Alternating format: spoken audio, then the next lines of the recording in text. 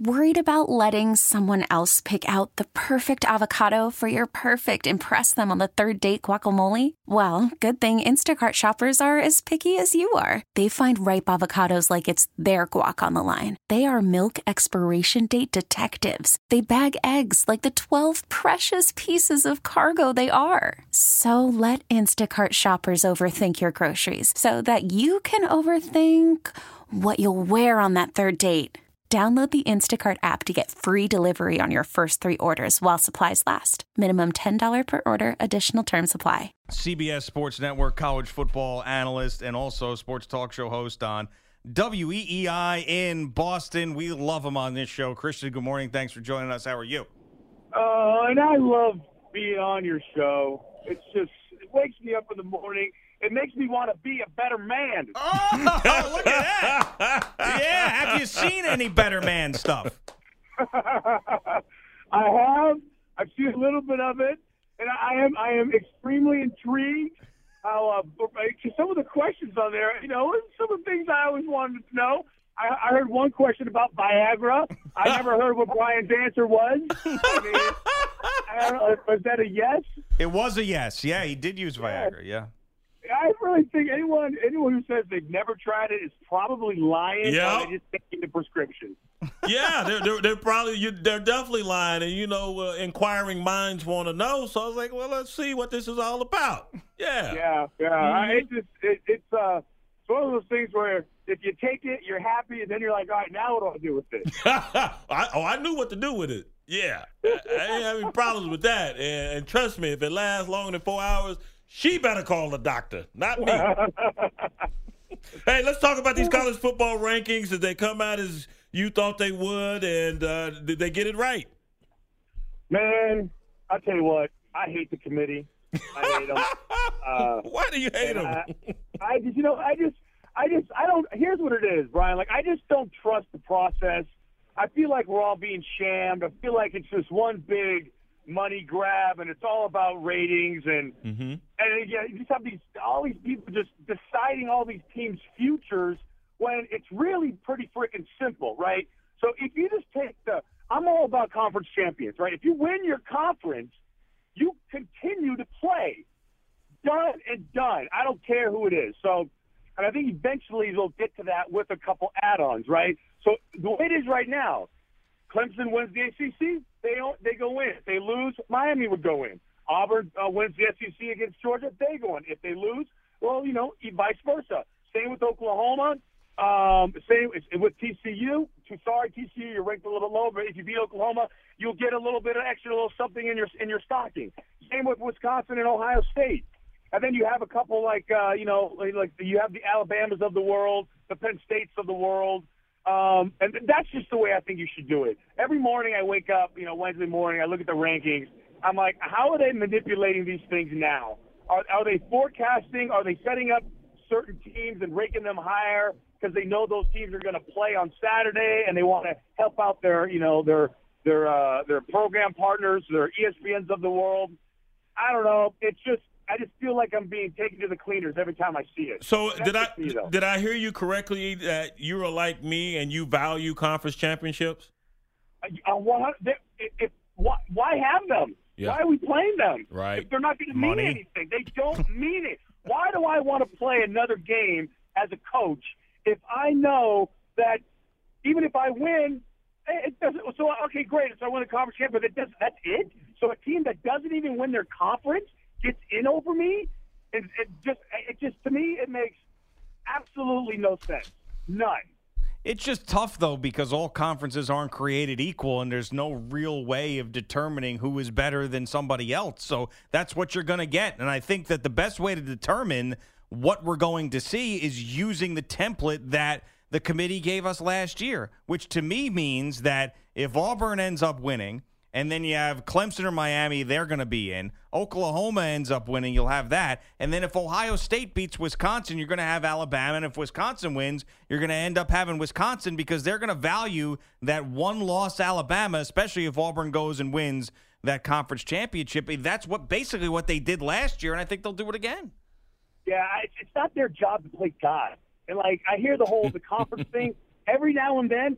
The ACC is now. You got two badass teams. The Pac-12, Stanford looks like they're playing pretty good football. Oklahoma looks great.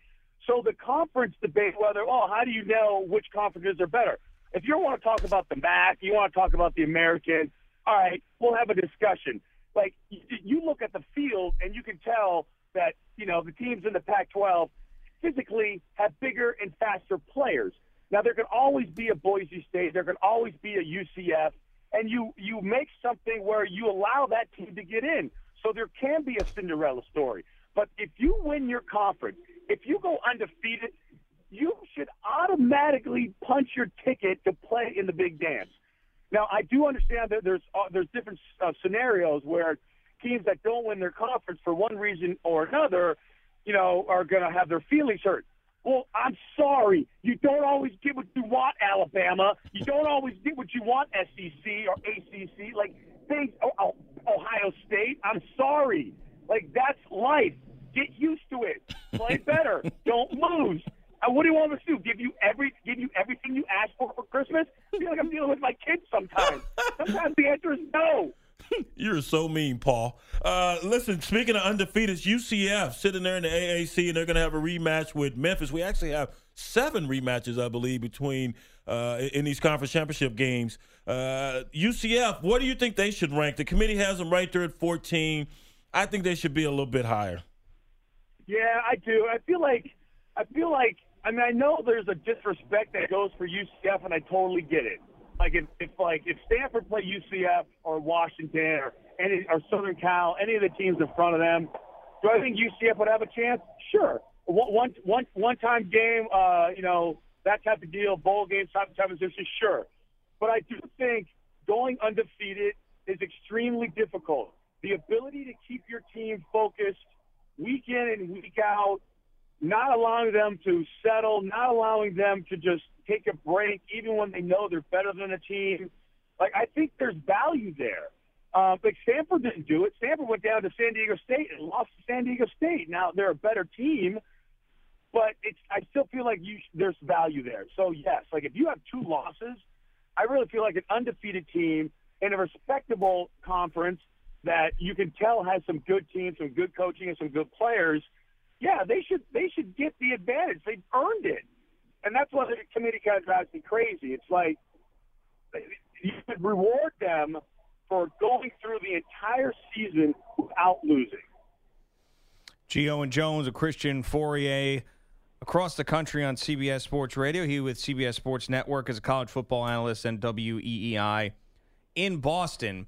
The debate about going to the 8 teams always comes up this time of year. I kind of like the fact, though, that we're splitting hairs with the elite of the elite. Now, I wouldn't be that upset if it ended up going to 8 teams because I really do think you'd have a great playoff at that point, and teams that were on the outside looking in now have a chance to win a championship.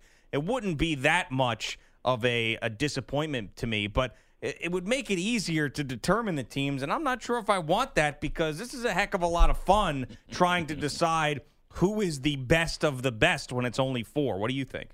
Well, is the NFL playoffs fun? Is that fun? Yeah, I mean, there's sometimes when you have those wild card games that are just brutal when you got a 7-9 team that's playing a division winner at 9-7 because of the parity. But yeah, when you get to divisional weekend and championship weekend, of course it is. Yeah. I just, I think eventually it's going to get there. If it was me, I would start all over again. I would scrape the entire process. I would allow everyone. I would get with all my TV partners. I would realign correctly.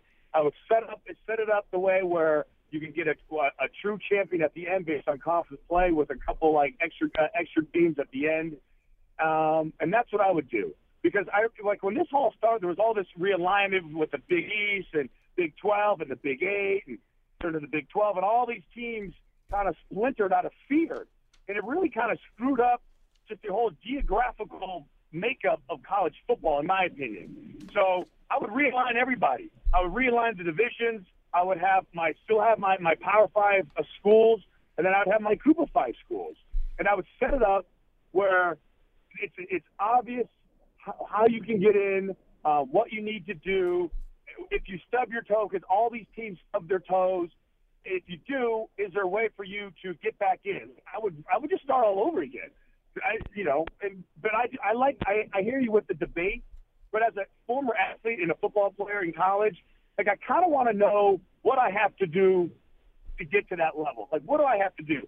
In my day, it was if you go undefeated, you pretty much got a good shot at being in the national championship game. Just if you were undefeated,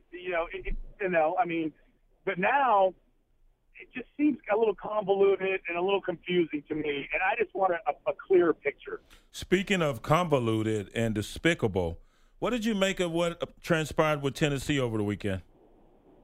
Man, I don't even know if you have enough time for me to get into this, Brian.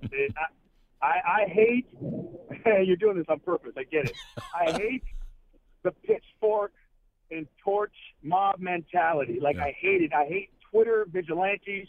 I hate, the basement troll that just realizes that there's something trending and jumps on board without having any knowledge of it whatsoever.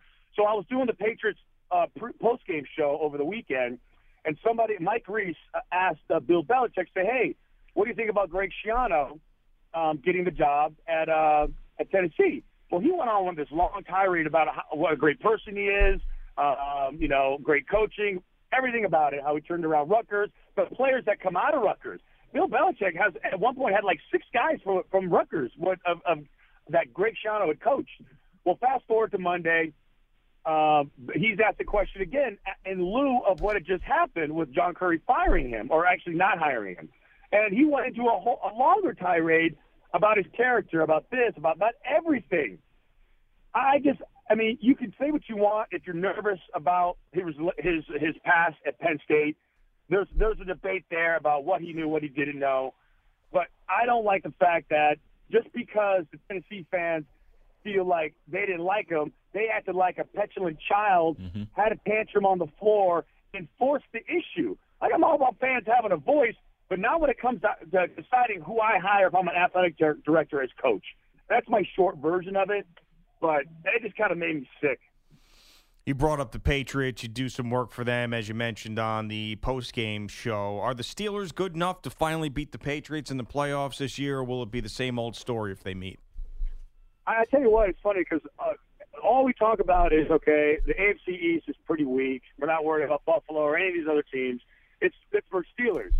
And when I watch their team go offensively, they have a lot of firepower. But they struggle against, Indianapolis. They barely won the other night against Green Bay. But they always seem to kind of turn it around and fix it. Like when they need those plays, they get them. And I think there's value there. Some people will say, oh, well, that's a detriment. I say, no, that's an asset. They know how to flip that switch and get it into fifth gear and turn it around. But ultimately, I just don't feel they would be able to stop Brady. Like, I know their defense is better. The big question would be if it comes into a scoring contest, then can the Patriots stop the Steelers? I think that's where it comes down to. And they have the secondary to do it. They have the secondary to slow down Antonio Brown. And every time they play Antonio Brown, he'll have 9 catches for 140 yards and a touchdown. But it doesn't matter. He has a great game, but nobody else does anything. Like Le'Veon Bell doesn't do anything. They stopped him. All the other receivers and tight ends, they don't do anything. But they'll allow Antonio Brown to get his touches. They just make sure it's not for like big impact plays, right? He'll get these big catches, but it won't mean anything. So I think they'll end up beating them. But that is the one team that everybody here in New England is worried about. Christian, we appreciate the time as always. You're really in the family now, as we are all Intercom, which is a cool thing. So, welcome, and I'm sure we'll talk to you soon. So I guess the band is breaking up, right? So I'll never talk to you guys again, right? So I guess say goodbye to both of you guys. Probably, unless Mike has plans to have you on again. Do you have plans to have him on again, Mike? What do you think? I don't know. Who's Mike? The producer. Nice to meet you. Thanks for responding. Oh, sure. What are you doing tomorrow? Well, say your goodbyes now, and maybe we'll talk to you later. All right. Thanks, dog. We get it. Attention spans just aren't what they used to be. Heads in social media and eyes on Netflix. But what do people do with their ears? Well, for one, they're listening to audio. Americans spend 4.4 hours with audio every day. Oh, and you want the proof? Well, you just sat through this ad that's now approaching 30 seconds. What could you say to a potential customer in 30 seconds? Let Odyssey put together a media plan tailor-made for your unique marketing needs. Advertise with Odyssey. Visit ads.odyssey.com.